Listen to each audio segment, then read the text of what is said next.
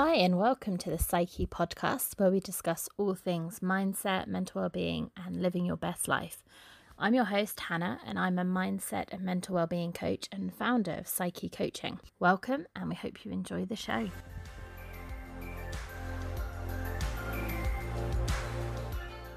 Hi, friends, and welcome back to the Psyche podcast. How are you doing? I hope you've had a great week since we last spoke. How am I doing? I'm good. I'm good. Aching a little, but starting to feel a bit more back to normal. So this week I have been back in the CrossFit gym. Yes, I didn't really go easy and settle back into it. Just kind of threw myself in and probably didn't stretch enough afterwards. So anyone who has done similar will kind of know what I'm talking about when I sort of say like everything ached. But I'm feeling good for it. My mental health definitely feels better when I have been exercising. And I'm so excited to share today's episode with you. We're joined by Alison, who is a familiar face. So Alison joined us for our suicide discussion panel, which actually was recorded after this. But we're really diving into the mind, which is something I always love to talk about. I'm a real brain geek, psychology geek, and limiting beliefs and self-awareness and all that kind of stuff, which is, I think, so important, that developing that sense of self-awareness and being mindful of our limiting beliefs. And actually, some of the things that I was sort of reflecting on last week, I talked about my anxiety around this volunteering situation. And a lot is linked back to my own limiting beliefs. So this was a really timely conversation for me, listening back and editing it. An update: I volunteered this week and actually was much more chilled. I thought about it a couple of times in the week, but not with the same amount of anxiety. And actually, even going in for the shift, I was more a little bit nerves and adrenaline, but completely kind of manageable.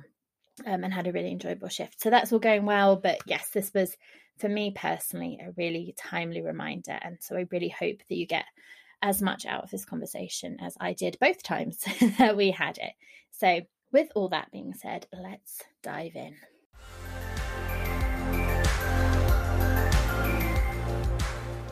Hi, everyone. And I'm really happy to welcome this week's guest, Alison, to the podcast. So Alison, welcome. And if you could tell us a little bit about yourself. Hi, yes, my name is Alison Blackler. I live in the northwest of England. I run a company called Two Minds. My background originally was working in the NHS, working as a therapist and counsellor. I worked in all sorts of different fields then, worked in drugs and alcohol, domestic violence, safeguarding, public health. And then 10 years ago, I left and set up Two Minds, and I have the joy of working in lots of different arenas, with one-to-one, working in teams, leadership, work in prisons, work in schools. And really what my kind of, I suppose my genre is the mind. I specialise in the mind, so I can help people work out what's going on for them, or support them to be able to work out how they are being and not being, I suppose. Amazing. And we're definitely, I love talking about the mind, so we'll be diving into that. But as you mentioned, you've got this wealth of experience. It's not just having the counselling, and I know you did cognitive behavioural therapy and psychodynamics, so some quite different theoretical approaches, but also now being a coach. So you've got that kind of variety of methodology, if you like, plus all these different kinds of services and clients that you work with. So really a wealth of knowledge joining us today. So having all that kind of diverse background and diverse groups that you've worked with, do you find a lot of similarities that people are experiencing regardless of, you know, what the situation they're in is? Is there a lot of kind of common themes to the human experience that you found? Definitely. I think I always say to people, this piece of kit that we've all got in our heads, in our minds, our bodies, is so complicated. It puts us at the top of the pile in terms of cleverness and cognitive approaches to life. But we are all unique, but we're also all very, very different as well. sorry, we are unique and different, but we're also similar in terms of how the processing goes on. It's just what you're processing that makes us unique. So a lot of people have limiting beliefs. There's so many of us that don't believe we're good enough, hold ourselves back, have that little voice that doesn't quite let you go for whatever it is that you might be. We all have a lot of emotions. We process through emotions. You'll see a lot of people trying to understand a situation, but they're doing it very emotionally, which means you're not going to be rational. You're possibly going to see the other person not through the eyes of something solid. So I think a lot of us are in the same boat. Most people. I've met some very successful people who still have limiting thoughts about themselves, and they've made their success, they've pushed through, but really the mind takes everything very personally, does get very, very upset about what people are doing and saying or not doing. And I call it drama. You know, a lot of people call it drama. We get into drama with ourselves and others. So I see lots of trends and patterns for definite in most of us. Yeah, good question. Yeah, familiar to me. But I read something the other day about the mind and this idea that, you know, even when things are kind of calm and chilled, the brain will be like, Leah, let's find something to obsess about. It will find some drama if there's none going on. I think it is just a bit of a kind of drama queen. Okay, it just likes to. It does. It's an association making machine. So you might be sat quite calmly and you see something that can trigger something completely unconscious that you really got kind of almost no idea why you suddenly feel a certain way. But it's also a machine that's meant to protect us. So if it senses something that's a threat, be it a social threat, might be somebody that gives you interpret somebody to give them a funny look across the room, your mind will go into autopilot and into that. What do I need to do? You know, it's an incredible piece of kit, and we can't stop thoughts. We have random thoughts come out of seemingly nowhere, and some of them get us into all sorts of messes. But we can't stop them. They do come. You can change. They do change over time if you work on yourself. But you're absolutely right. We can't cater for why you can be sitting somewhere quite calmly and suddenly have a feeling that is not quite as fitting to the occasion. Yeah, and the idea of when you're really trying not to think about something, it's this sort of pink elephant or purple elephant or whatever it is, something to do with an elephant always, that don't think of it and suddenly that's where the mind goes. So I guess, we're going to talk about self-awareness today, but before we get into that, how do we have any kind of control over the mind if it is so contrary sometimes of when you try and make it not think about something, it automatically goes there? How can we begin to try and master our mind, if you like? I think it's a journey. I think it's a constant journey. I don't think we make it. It's a bit like going to the gym, get fit. You start there, you go repeatedly, you've got to go a lot, you've got to do the reps, you've got to do the thing. You're constantly making your mind stronger by, if it's a self-awareness piece or if it's something you've read or something you've seen, something on YouTube, a little bit of information and taking on a little new task, if you like, for the mind, which we can talk about shortly, some ideas. You're encouraging yourself to be stronger in the mind. But the first protocol is it will go to the autopilot of whatever you've always thought. That's sort of go to, if you like.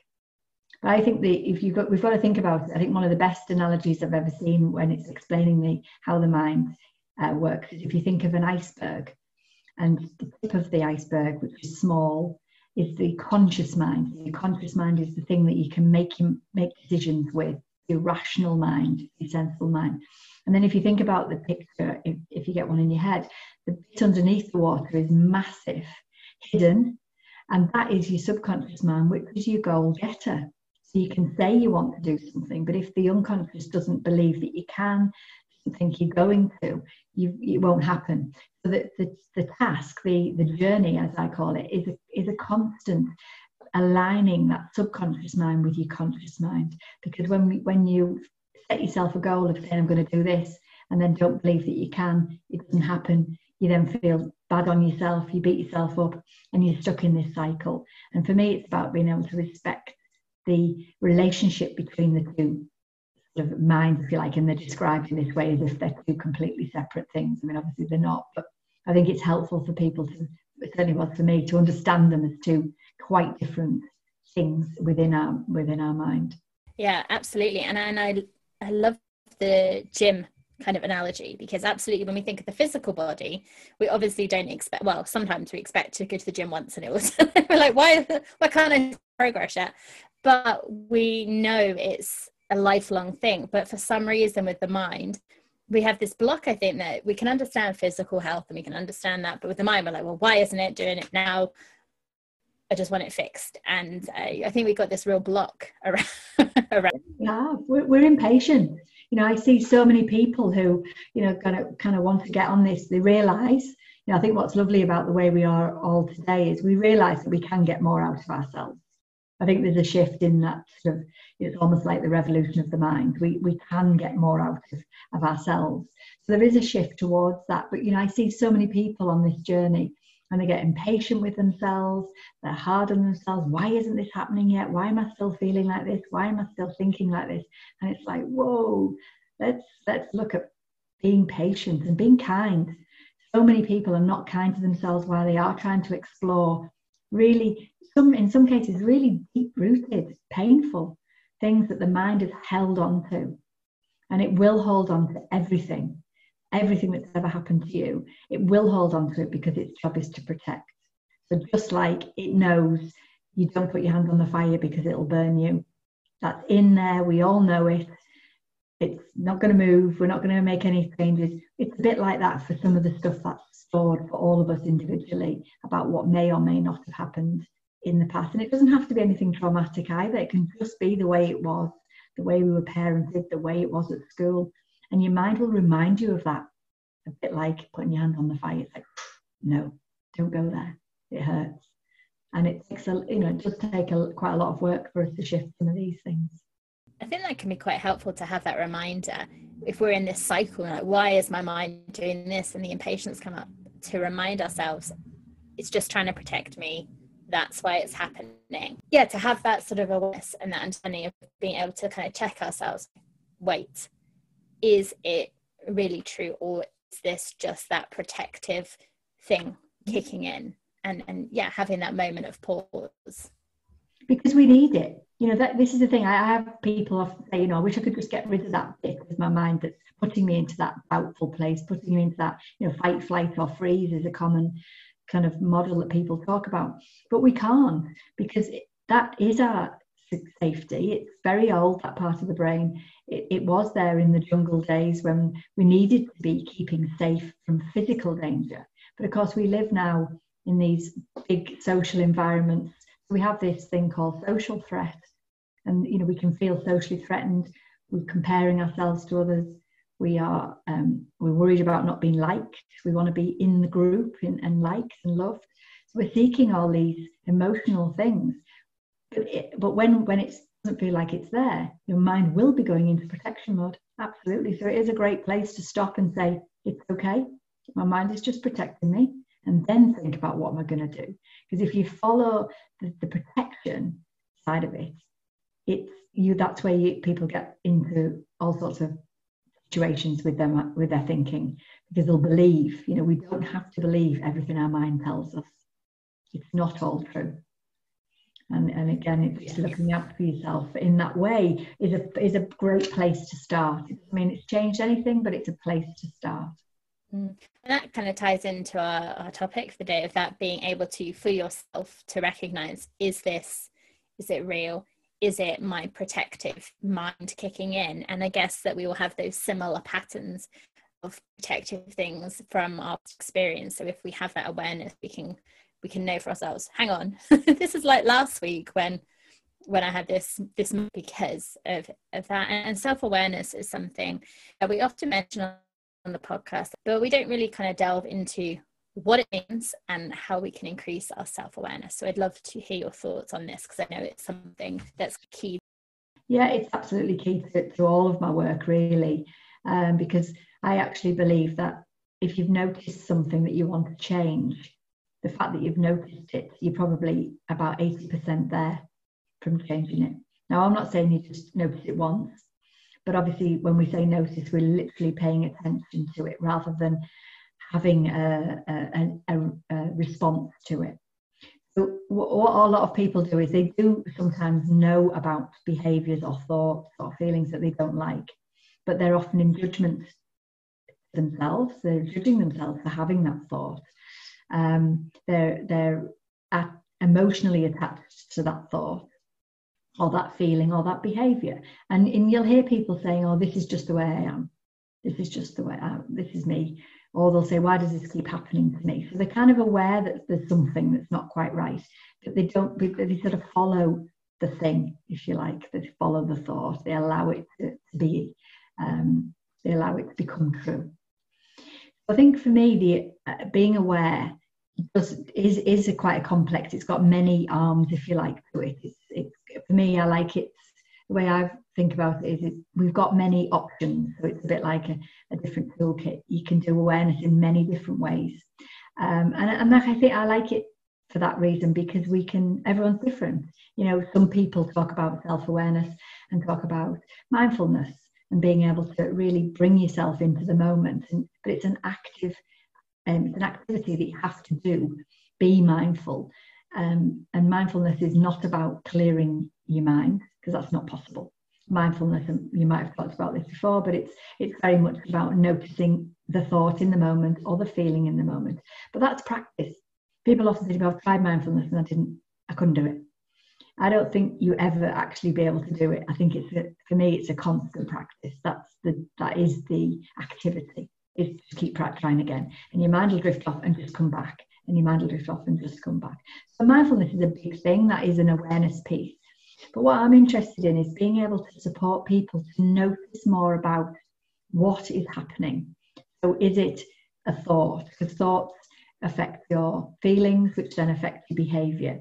Or you notice a behaviour, be aware that you've done a behaviour, and then you'll notice that your thoughts and your feelings are attached to that. Or you might notice a feeling, and you can think, actually, I feel uncomfortable. I'm noticing I'm feeling uncomfortable. And rather than just run with that feeling of upset or anger, just being able to wonder what that's about. And it's, it is complex, but it's something I heard once that they say we regurgitate 80% of our thoughts each day. I was like, oh, wow, is it really? Can we not get good, clean, quality, fresh material? But we don't. We regurgitate a lot of what we say every day. But being able to notice the quality of what we're saying, what is it any good? Is it positive? Is it negative? Where is it linked to? Is it an old story that we're telling ourselves? Is it something that you're still running from many years ago? How old is it? There's all these different approaches to awareness that you can actually start to think and do something with it rather than just let it run. There was something I read the other day, and I can't remember where this idea came from. I think it was Toyota or Nissan or some kind of car manufacturer, I believe, and they had this idea that to get to the root of the problem, you just ask why, like a child would, and most things you'd get to like the root cause within 5 whys. So when you have that thought, kind of thinking like why, so if you're feeling anxious, like okay, why? Because I got this big presentation. Okay, why? Because I'm worried that it's going to go wrong and people are going to judge me. Why? Because, and so you're trying to get to the actual root of I'm angry. Well, why? Because I might just be angry at everything that's happening, but ultimately maybe because I'm tired. I didn't sleep very well. And I really like that kind of simple, just kind of going why until you get that ultimate, like this was the kind of root cause, although that's maybe simplifying it, because it could be, like we've been saying, the really unconscious kind of reason why. But kids do it, don't they? Why? And I like it. I like the simplicity of most of the things that I share as examples for people to have a go at trying for themselves, because I think the simpler ones really are the most powerful.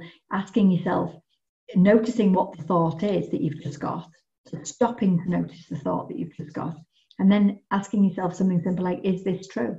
Is it really true? And if you actually can make that happen, instead of following it down the path and giving it some airspace, you are already starting to slow down your thinking, because for a lot of people, they describe their minds just whizzing and whizzing and whizzing. But if you're able to catch a thought and just look at it and think, well, what is it? Why is it there? What's it linked to? Is it true? Is it really, really true? If you've had a thought that, oh, I can't do that. Why can't you do that? Because I'm not good enough. Is that really true? And who says you're not good enough? So for me, it's about that awareness piece is, some of it is about changing the dialogue with yourself, which isn't easy. I'm not saying it's easy to do, because it's absolutely not. There are thousands and thousands of thoughts. One little metaphor that I really like is courtesy of Headspace. And it talks about, Headspace is a little app that a lot of people might have heard of. And it talks I love about Headspace. Yeah, well, there's a metaphor on there that when I heard that, I just loved it. And it was imagining that you're standing on the side of a road, and all the cars are your thoughts going by. So lots and lots of cars, some good thoughts, some not so good thoughts, and some thoughts might come back round the block and you see them again. If you step onto the road and get involved with your thoughts and follow them and notice them, some of them are going to hit you and they're going to hurt. Some of them you're going to chase and you're never going to catch them. And just that metaphor of being able to stand on the side of the pavement and watch your thoughts going by, rather than getting involved with them.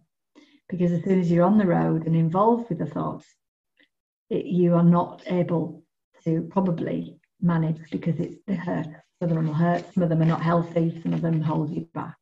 I love that metaphor, and it is a lot of my work. Just having it in that view, seeing it like that, I think helps people, because I've got people now who literally say, I try and stand on my pavement and I try and watch my thoughts go by.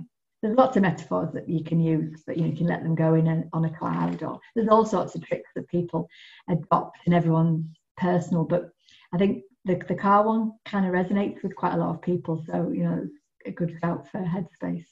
Yeah, and I love Headspace have the little animations as well, and it's really visual for people to see, and I've used them with children as well, because they can really help them understand. And the thing that I was thinking as you were saying that, about that being able to notice the thoughts, I think this kind of goes hand in hand with a little bit of kindness towards yourself, because some days it'll be easier to stop and notice, and some will kind of get carried down that road for a bit, and then we'll go, oh wait, I'm supposed to be on the pavement. And so having a bit of kind of kindness towards yourself and grace of kind of going, that's okay, I can notice now, because life, we quite often will be chasing thoughts, and we've been running for half a mile before we'll go, oh yeah. Definitely, absolutely. And I think that whole being kind to yourself is something that we often don't do, especially as adults. We aren't very good at, a lot of people aren't very good at being able to be pleased that they've achieved anything that day. And I think if we think about the subconscious mind, it's like a 2-year-old child still in all of us. It's the conscious mind that's made us into adults. The subconscious mind, imagine it's 2, and you imagine a 2-year-old, and you never give them any feedback. You never say, well done. You never say, if you've hurt yourself, you never say, you would always say to a child who's hurt himself, well, come on, you're okay, and whatever, but we don't do that. We don't celebrate our achievements. We're not pleased with ourselves as adults. We're super hard on ourselves. And I think when we're not doing that, actively saying, I've done okay, well done me, we usually don't stop to notice that we've achieved something, because we've moved on to the next thing before we've even had a minute to think, actually, well done me. But imagining that 2-year-old child not getting any feedback ever, not hearing something like that, they would be problematic. They would either be quite naughty or they'd withdraw. And that's what we do. We become almost naughty in our thinking, or we withdraw from ourselves, because we're either not getting external feedback, or we're not giving it to ourselves, like being kind, just saying it's okay to feel like this. What am I going to do next? As opposed to, I feel like this, and this is how I'm going to feel all day. But it's a constant activity. What we were saying about the limiting beliefs of I'm not good enough, or not enough. If you're so impatient, and as we've said, we're very impatient, to not take that moment to celebrate our success and acknowledge it, we're just never seeing that evidence contrary to that I'm not good enough, the kind of evidence that actually I am, because we're just not looking at it. We're just on to the next thing, like you said. And that impatience means we miss out, we don't celebrate. And if it's not celebrated externally, and I think sometimes even if it does, because we've not internally kind of proven to ourselves we are worthy, then we just have that very awkward, like, oh, no. We can't take compliment. So we're kind of denying that as well. So then we're stuck in this loop, aren't we? I'm not good enough because there's no evidence that says I am. Well, there is. We're just not taking the time. Yeah, you're absolutely right, Anna. We miss a trick. You know, I say to people, you might not be achieving your absolute ultimate dreams, but you are achieving every day. And if we don't stop to celebrate that and just say, you know, a little pat on the back and say, well done me, we're absolutely missing a trick to build our confidence, to build our resilience. And even if it's get out of the car and say, well done me for driving here safely. And people sort of laugh at me, but we talk about the mind gym I said earlier, you know, that is you going to the gym and strengthening your mind by just stopping and noticing, or being able, and you know, one of the things a lot of people are unhappy about is how they look. You know, and it's a big stretch to say, yeah, look nice today. But if someone says they think you look nice or your dress is nice, why do we say, oh, especially women, we're terrible at it. Why? Oh, it's only from wherever. And actually just say, yeah, thank you, because they think you look nice. And even if you don't. I think that's a practice as well, kind of leaning into just sort of saying thanks, even if you're in mind like, oh, they must be, you know, they must be a bit delusional because I don't look great. Just saying thank you. And I think it's that sort of kind of fake it till you make it kind of thing, that you sort of absorb some of it, even if, I think, yeah, so the subconscious is absorbing that message, even if your conscious is like, no, yeah. I'm not. Yeah, we're just trying to have a conversation between the two minds, if you like, and supporting that to believe that you are, there's some bit of you that starts to chip away at that. I'm not good enough. You've got to find some self-worth. And that can start with the teeniest little achievement that you're pleased with. Yeah, absolutely. So before we dive into my set questions I ask everyone, I wonder if we can briefly talk about your book that you've written and released recently, I believe. Yeah. Yes, I actually published it in April, in the middle of lockdown. I have been writing this book off and on for about 9 years, and off sometimes for whole years, because I was either processing stuff myself, or I actually became quite overwhelmed, because for a long time it was just a lot of thought. So it was a lot of my experiences, a lot of things I'd learned about human behavior, about why we believe, or what we believe about ourselves, why we behave like we do, why we get ourselves into all sorts of different patterns and habits in our thinking, etc. So for a long time, it was just literally lots and lots of words, lots of Word documents. It was huge. And I never really saw it as a book, but it was quite cathartic for me. But then people, as my business grew, people were saying, I wish you'd write all this stuff down that you know, and you explain it really well, so I wish you'd write it down. So I started to think, is it a book? And then I got introduced to somebody who is better at structure than me, and we got a bit more fussy about cutting stuff out and putting it into some sort of order and a flow. And then for the last couple of years, again, off and on, I've been sort of editing and checking and moving things around. And then it got to lockdown, and it was like, oh, I have no more excuses for not finishing this book, because previously I'd been out doing my thing. So I decided to keep going. I finished it, and I did decide to publish it. It was a question I asked myself, so I'll wait. And actually, I'm really glad I did, because it's got a little life of its own. A lot of people who do know me and I've worked with, and people in my life have been almost waiting for it. So it did go, and it's I almost, who would have thought I would have written a book? It does start with a little bit of my story that I wasn't particularly believed in as a child. I had to find my own confidence. So I am living proof that you can have lots of limiting beliefs about yourself and move them and change them. I would not have launched the book if I had been my teenage self. But, I wanted the book to be a resource. It is a bit of a manual, if you like. I wanted it to be a resource for people. And so far, the feedback has been that and more. So I'm thrilled that people are seeing it as something that is a helpful guide. Amazing. It's one of those ideas that lots of us kind of feel like there's a book in us somewhere, but the limiting beliefs. And I actually, not 8 years ago, but I've always kind of had that, like, oh, will I write something? And then a few months ago, I was like, yeah, I'm going to write something. I sort of planned, this is what the chapters will be. And then I've done nothing.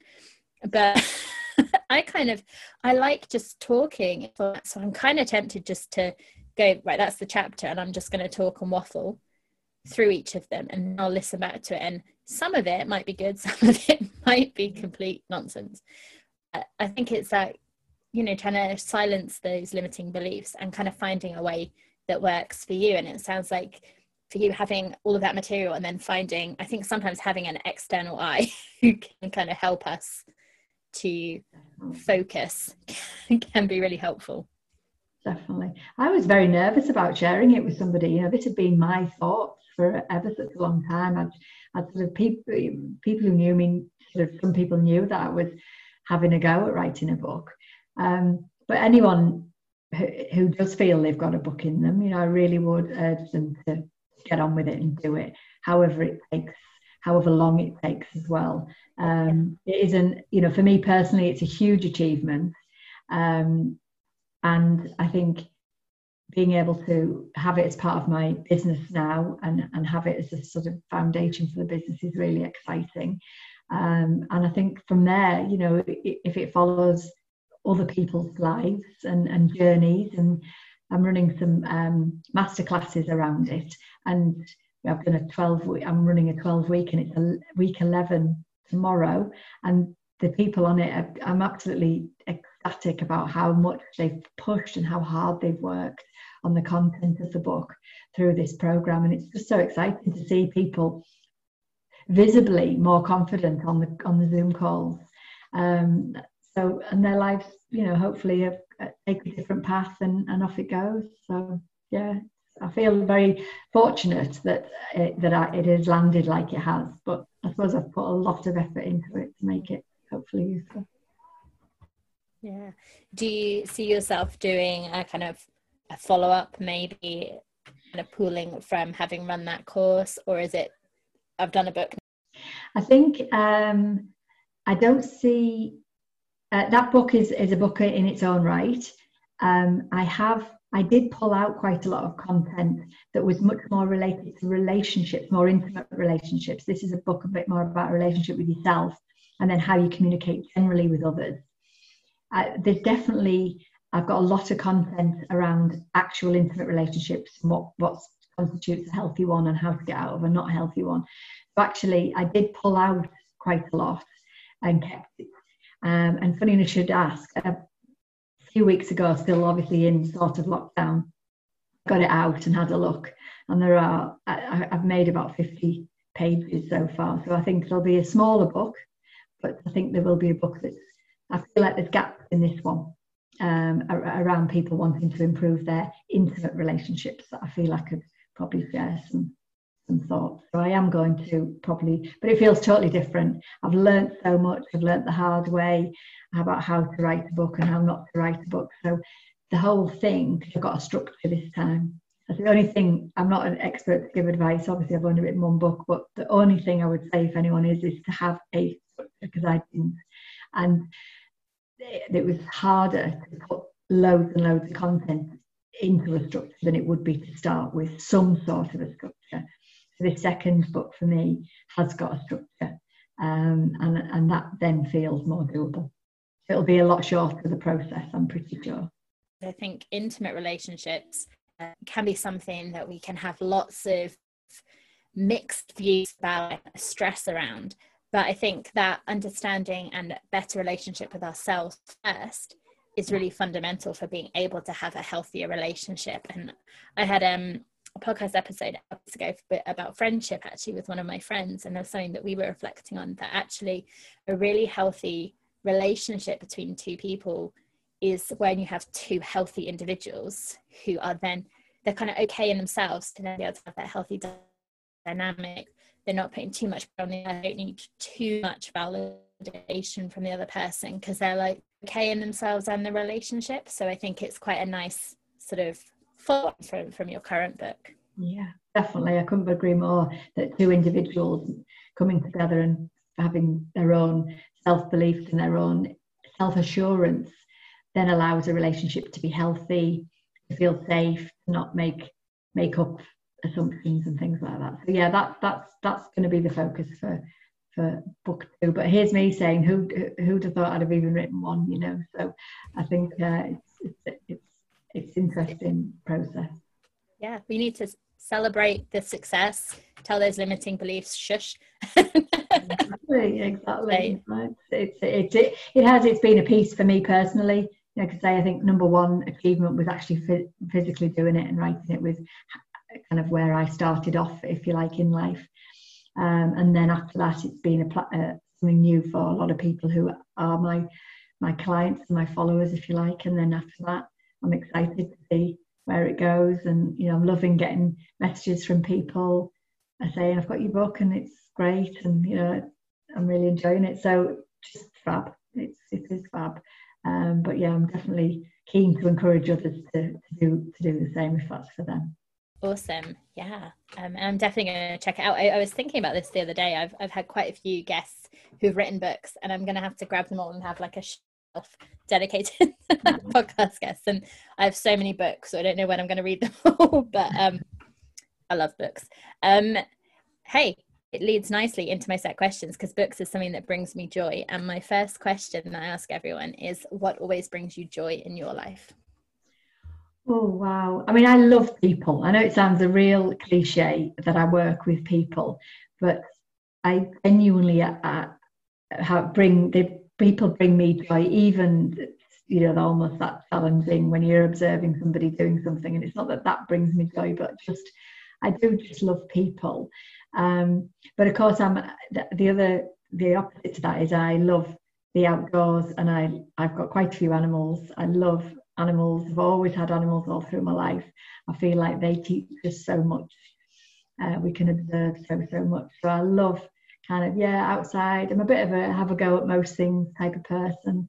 And the other thing that makes my world go around is music. I'm not a musician. I just love listening to music and singing along in the car. Yeah, I love having a sing song in the car, the shower. And animals, absolutely. And I often talk about my dog Hector and what he's taught me. So my next question is, what makes life meaningful for you? What makes life meaningful? I think it is I am probably a bit of a development junkie almost. I think and that makes me sound a bit cranky really, but I think just my own journey, much that some of it hasn't been easy, I do like to be able to see that I've made progress, that I can, and my business, my top value around my business is making a difference. So if I feel I can be with somebody, support somebody to make a difference in their life, then that makes it meaningful for me. But I think just being able to reflect on my own life and my own journey, I haven't got it always right, but not being able to see all of that as a great learning curve. I think it just makes it feel like, it's got a purpose, and who knows what's next. I think that would be my answer to that. Awesome. And then my next question, I'd be really interested to hear your perspective with your background, as we talked about. So I always ask guests that come on what mental wellness means to them. I think mental wellness means to me is that link between looking after yourself physically, but people often miss how we're going to look after. So for me, it is that they are linked. But I think mental wellness is being true to yourself. I think it's being kind to yourself, and it's looking for what fits, what works for you, to be able to have that mind space, have that something. So some people do like going out for a walk and having that head space. I think it's giving yourself something that allows you to. Some people go and smash it in a gym or a swimming pool. Some people sit with animals. For me, it's finding the thing that's going to give you some peace so that you can work out what it is that's troubling you. I think for me, it feels like this wellness means how are you going to sort out your stuff, and what do you need to be able to do that? And I think I think off the top of my head, that's probably how I would answer that. It's got so many arms, hasn't it? Mental health, wellness. But I think it's for me, it's about being true to yourself, trying to find some peace and some happiness in each day, even if there's a lot going on. And that kind of links to my follow-up question, which is, how do you look after your mental well-being? I am a verbal processor, and I'm quite comfortable with that, which means I like to talk to people if I am struggling. So I suppose it's no irony that I've set up a business where people come and do that with me. But I would seek some validation, or being able to hear myself saying it out loud to someone else means I'm processing it. I can hear what I'm saying. I think, oh, hang on a minute, I might have got that wrong. But equally, on the back of that, I actually do sit with stuff sometimes as well. So I try and do a bit of both. I do sit if I'm really uncomfortable about something's happened, feel upset or feel angry, feel unsettled. I will make myself sit with it. And I often encourage people to do that, and some people hate me for it, and they're like, no, don't make me do it. But actually, I think your little gems come out of that. You suddenly have a realization. Or another very powerful tool that I use sometimes is to write. Let all your thoughts come out. Some people call it journaling. Let all your thoughts come out and just keep writing. You usually find you get some real gem in there, in that writing of something, a realization of, hang on a minute, do I need to be like this? Do I need to think like this? Am I going to believe that person? And something really good comes out of it. So for me, it is a combination of sitting with it, writing sometimes about it, and definitely picking up the phone and talking it through with somebody. It doesn't have to be a professional by any stretch. I mean, I generally do have quite a lot of friends who do the same as me, so I suppose I'm a bit spoiled that I could just pick the phone up. But, a good listener can usually help me out by me explaining what I'm struggling with, and they'll validate or challenge me and say, oh, hang on a minute, there might be another perspective, which I think is always healthy. Awesome. I do, I guess it's like verbal journaling. And so sometimes I record it, sometimes I won't. And I'll just, like, if I'm in the car, just talk to myself. So it's kind of combining both of those, the sort of getting out, but also just kind of thinking through it. And sometimes about, okay, so what? So I just talk to myself. And then often that I'll be like, okay, yeah, so now I've decided this is the kind of what I have to do, or, the whatever it is, or what the root of the problem is. So yeah, it might just be my own little quirk, but it's something that I found that works for me. Yeah. Nice, I like it. Next question, and often a challenge for people, is, are you able to describe your mindset? My mindset? Oh, good question. I would say, that's interesting. I've never been asked that question before. My mindset.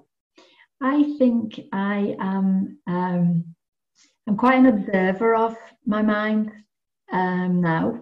I never used to be, but I would say that I can see things.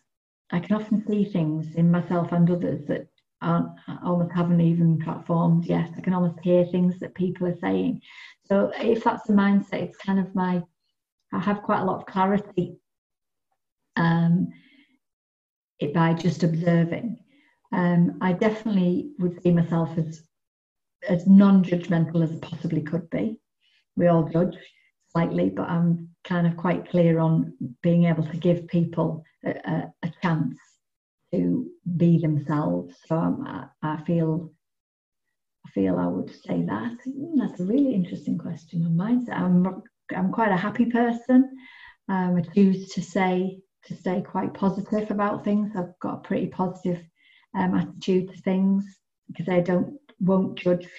I will just be with whatever's there. It's not my job to judge others. But yeah, I think quite a positive, grateful mindset really, and being able to just be in that space wherever I find myself with whoever I'm with. Awesome. It's always a really interesting question because quite often people haven't thought about it before. No, I mean, I haven't even. How weird is that? Yeah. I work with mindset, and what kind of things? Just what kind of things do people say? I'm not even. It's really interesting because sometimes it will be similar of being kind or being non-judgmental. Sometimes we go into. Sometimes it's just like one word. We go on interesting detours sometimes. It's kind of whatever comes up, and I try not to sort of even give a definition of what I mean by mindset. Sure. And then sometimes people will say, well, what do you mean by mindset? And I'll say, oh, like your attitude to life, your approach to life. But it's interesting, as with all of the questions, that sometimes there's overlap or similarity. The joy and meaning are interesting because sometimes people do them the other way around, or sometimes they're the same, sometimes they're not.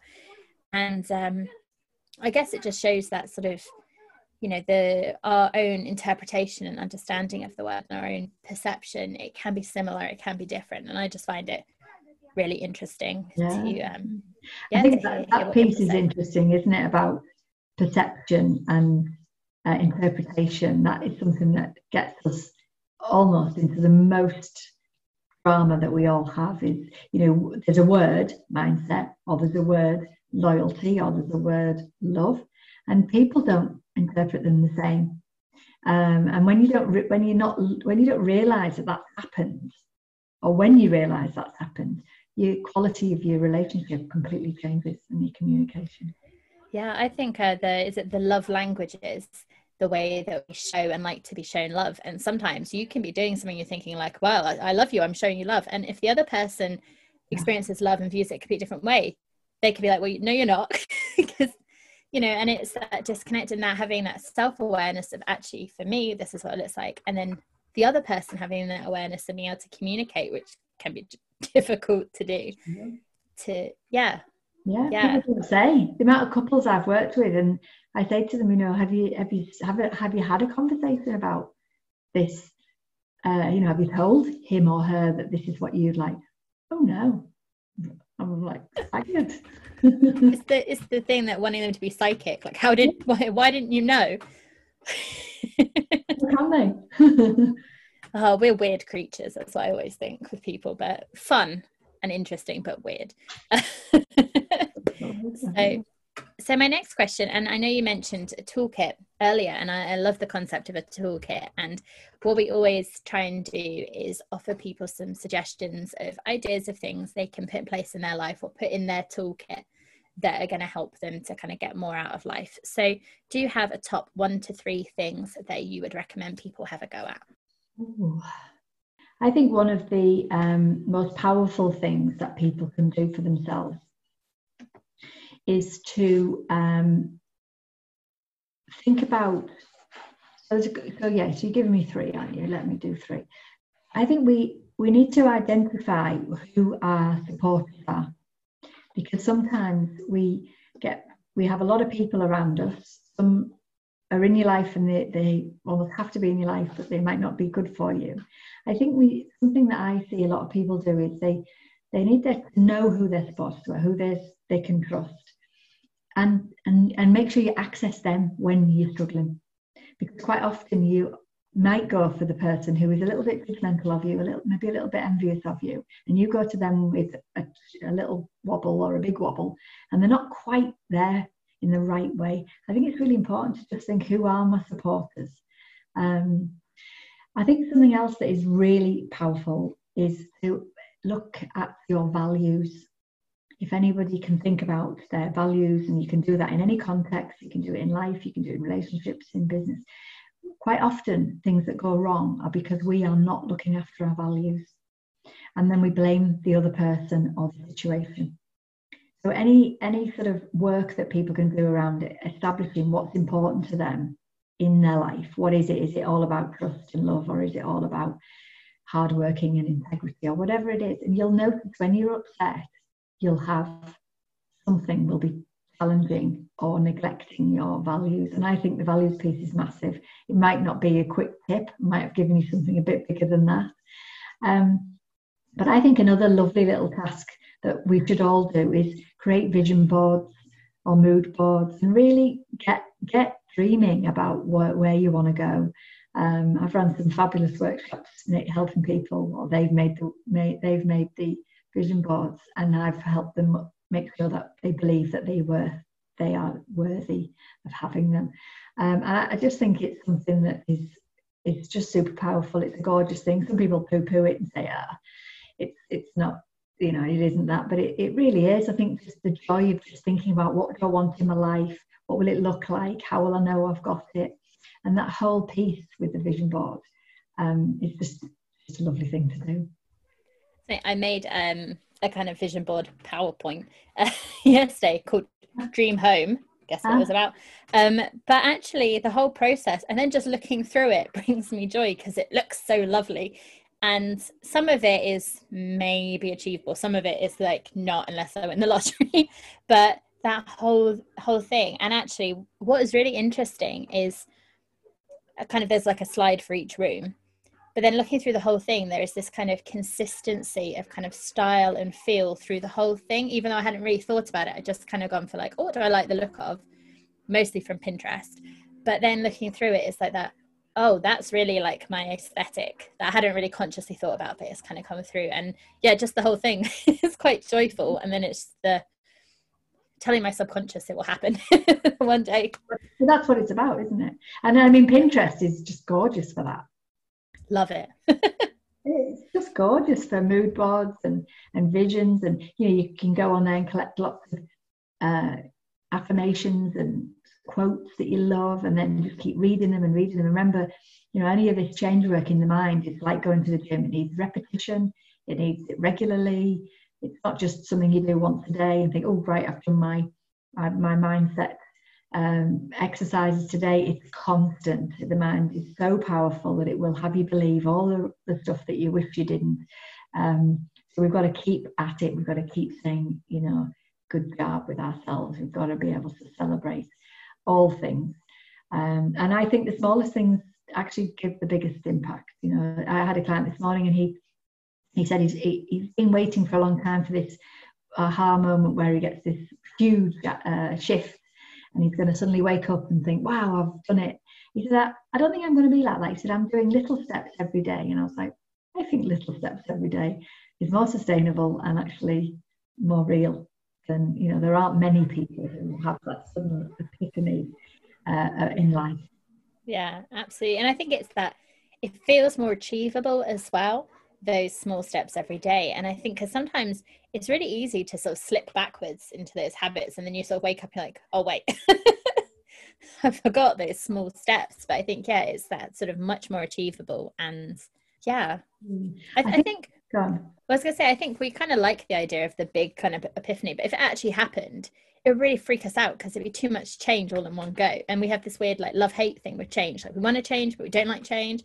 And Definitely. One thing I was just going to say there, which I see in a lot of people, is the little steps are absolutely key. But if you're a big picture thinker, you will find you won't notice that the little steps are key. So I see a lot of people who say, I was going to run a marathon. That's my goal. And if I'm a big picture thinker, I'll only see completing the marathon as the final product. I won't see any steps towards it. This is unconsciously. But if we are like that, and so many people are like that, where they don't then start because it's nowhere near the big job. So for you with your dream house, if you didn't do it in chunks and in rooms or in sections, you almost don't go for it at all, because you think, oh, it's just too overwhelming, or it's just I'm never going to get there. So we've absolutely got to chunk our activities down as much as our achievements, and noticing the small chunks. If you are wanting a dream job, but you go out and buy the stamp for the application form, so we don't do that anymore, I'm showing my age here, that's still part of it. And it's actually being able to go, I've done something today towards my dream. I've made a step towards whatever it is that you're achieving. But so many people bail out because it's just, they're not near enough to it. It's too far away. I won't bother. And then they feel miserable. Well, and I think having that big focus on that big dream job can feel really overwhelming. Like, how do I get from here to there? And so, getting the stamp or whatever that first step is I'll just look into the course I need to do or the job, and then I'll just apply and see what happens, rather than like, oh, that's so far away. So yeah. I think people do for so many things, whether it's a relationship, whether it's a job, a home, you know, anything really. We seem to just limit ourselves. You know, they reckon we're always so near to achieving it, and then we give up, and we are hard taskmasters to ourselves. We don't look back and say, look where I've come, look how far I've got. It's too easy to say, oh, I'm not going to bother anymore. And that's the bit that, you know, that repetition bit, you know, you're not going to get fit going to the gym once. You've got to go regularly. It's a lifelong, like you said, it's a lifelong probably process. Well, so is this. You know, that's where we've got to be kinder to ourselves. Absolutely. And with that, my final question for you is where people can find you online, where, if they want to work with you, if they want to get a copy of your book, where can they find you? Okay, so I have a website, which is www.2-minds.co.uk. I am on Instagram, which is Alison 2 Minds. I'm on Facebook, which is 2 Minds. It's a bit of a theme here. I kind of do Twitter, but I don't think that's a place where I'm that good. I like Twitter, but I don't do it as much. But that is Alison Blackler, which is my name. My book is on Amazon, because that is the place for books. Locally where I am, I have got it in a couple of bookshops. I'm on the Wirral, which I'm not sure quite where all your viewers are, or your listeners are. It is an ebook as well. And I do have copies, but again, with lockdown, it's changed so much. I'm not really seeing people like I would have been, but some people are waiting to be able to buy them from me. Awesome. And then if you could just remind us the title of your book as well. Yeah, so my book is called A Path Travelled, How to Make Sense of Your Life. And you can find it in the self-help section. I think finding happiness and self-discovery, that kind of area, which is huge. It is a huge field. There are an awful lot of books. There's some fantastic books out there. But one of the things that has been said about my book, which I'm pleased, is there is a lot of work out there that is amazing, but is quite American. I'm not dissing it at all, but us British sometimes, you know, need it in a different way. And some of the feedback I've got is that it is written, I am British, it is written with our way that we are, our conservative ways of being. We're not quite the same as it's interesting, isn't it? Because and we've got quite a few American listeners, and we've had quite a few American guests on, and I think we often think about how similar our culture is, and there are a lot of similarities, but we sometimes don't appreciate the differences. And I've got a few American podcasts I listen to which are fab, and there's one, and she is so positive all the time, and sometimes I'm like, I just I don't have the energy for it. And I don't know if it's maybe partly me and my personality, but I think partly also the British kind of thing. You know, when you see these like motivational speakers in the US who are very like loud and everywhere, and people can't see, I'm like waving my hands around like jazz hands. And I feel like if you had a room of Brits, we'd probably be a bit like, what is happening? Because it's that, yeah, there is a difference. So yeah, I wish we were more American. I think we are too, you know, I really do think sometimes we are too stiff upper lip, and you know, we're not as touch as we could be. But I also think that we are different. You know, we are. I've read so many. I've got so many heroes who are American who I read and I follow and I love them. But you know, that sometimes for some people, I think if they're trying to read the message, sometimes they find the approach different. And this book, while it is for anyone, it's you know, it's out there for anyone. I suppose it is got that sort of approach to how we are as British people, and we do find it hard to be pleased with ourselves and to shout and to blow our trumpets. And I am a big fan of us all blowing our trumpets. Be more American, almost. Be more. Yeah. Well, I love it, but I just think that not everyone's there. And I think that's why hopefully this book is written in a way that kind of is approachable for everyone, really. Yeah. You've not got to get through that sort of rah-rah. it's more genuine maybe than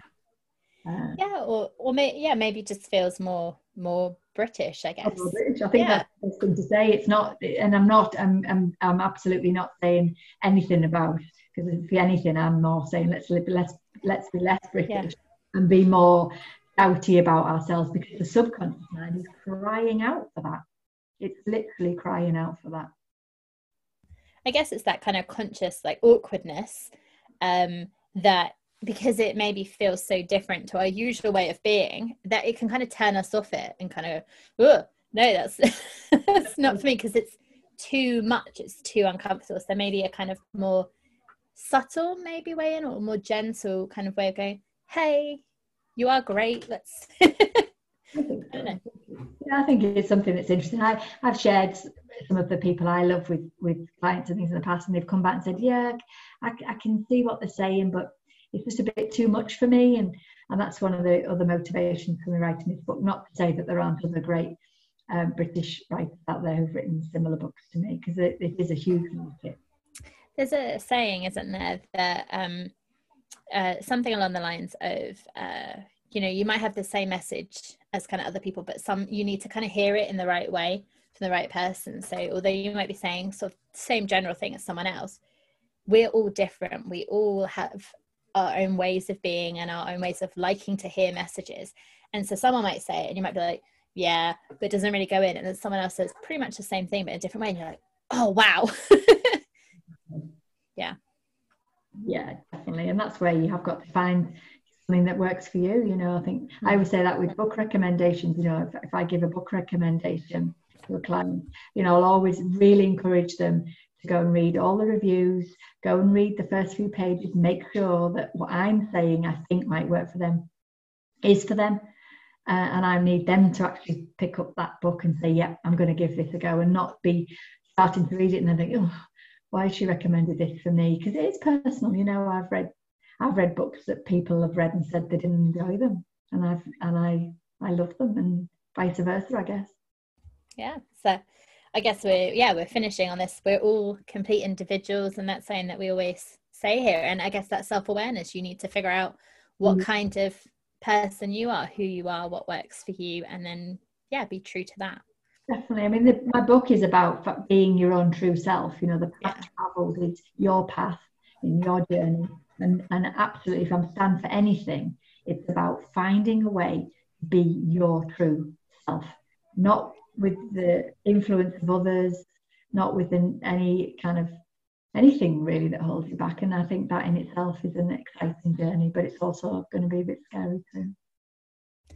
I think that's a perfect place to end our conversation. So thank you so much, Alison. I've really loved speaking with you and going everywhere we've been in this conversation. So thank you. Thank you for having me on, Hannah. It's been great. You're welcome.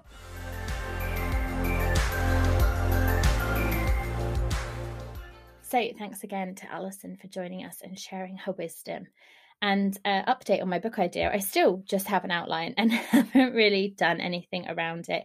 It's one of many ideas that I have kind of floating around in the ether that maybe there will be updates on in the new year. I feel like we're kind of in a wind down period. I know I've got some annual leave kind of coming up, and although the Christmas period will be a bit different, it's like actually last year on the podcast we had a short break, which we probably won't do this year, or maybe just put out a couple of shorter episodes. So yeah, I'm not sure that diving into starting something new, it's kind of the right time at the moment for me personally. Although saying that, another exciting thing I want to share is you will soon be hearing a new voice on our blog. If you read our blog, currently it's just me, and to be perfectly honest, hasn't been for a little while. I haven't really felt that inspired to sort of sit and write and reflect. I've been more talking and doing this. But Leanne, who joined us several episodes ago now to talk about sex-positive sex education, is someone who is behind the scenes, who helps at Psyche with our newsletter, and is going to be a new voice on the blog, mainly in the new year. but there will be an intro blog from her coming this week or next. So stay tuned for that. So that's super excited that she'll be sharing her voice and her passion on the blog, as well as having been on the show as well. So if you haven't checked that out, if you haven't signed up for our newsletter, head on over to www.psyche.co.uk, Psyche, Psykhe, and sign up there. And you can also, and you sign up to our newsletter, download our gratitude journal. If gratitude is a practice that you're wanting to try out for yourself, then check it out. And I've been thinking about my own gratitude practice, which, to be honest, sometimes is a bit non-existent, journaling and goal setting and all of that. And actually, I have a bullet journal, which has been on my desk for a year. I haven't really done much with it because I always found like I wanted it set out, and then it would be the month, and I hadn't taken the time to set it out. And actually, slowly, I've been starting to prepare it for next year and get the pages all drawn up and really think about what I want to be tracking and what I want it to look like. So it's still an ongoing project, but I'm quite excited about that. And Pinterest is my friend. And I guess I've been on Pinterest. Well, I'm always on Pinterest, but Alison said that idea of like a vision board, a kind of mood board, which I loved. Anyway, I'm not going to keep waffling on at you today, but I really want to thank Alison again for coming on and joining us. Limiting beliefs is something that I reflect on for myself, something I support clients with as well with my own coaching. And I would encourage you to pause and to check in with yourself for your own limiting beliefs and what they're holding you back from. But I hope you have a good week. Be kind to yourself, and we'll speak to you on Wednesday. Take care. Bye.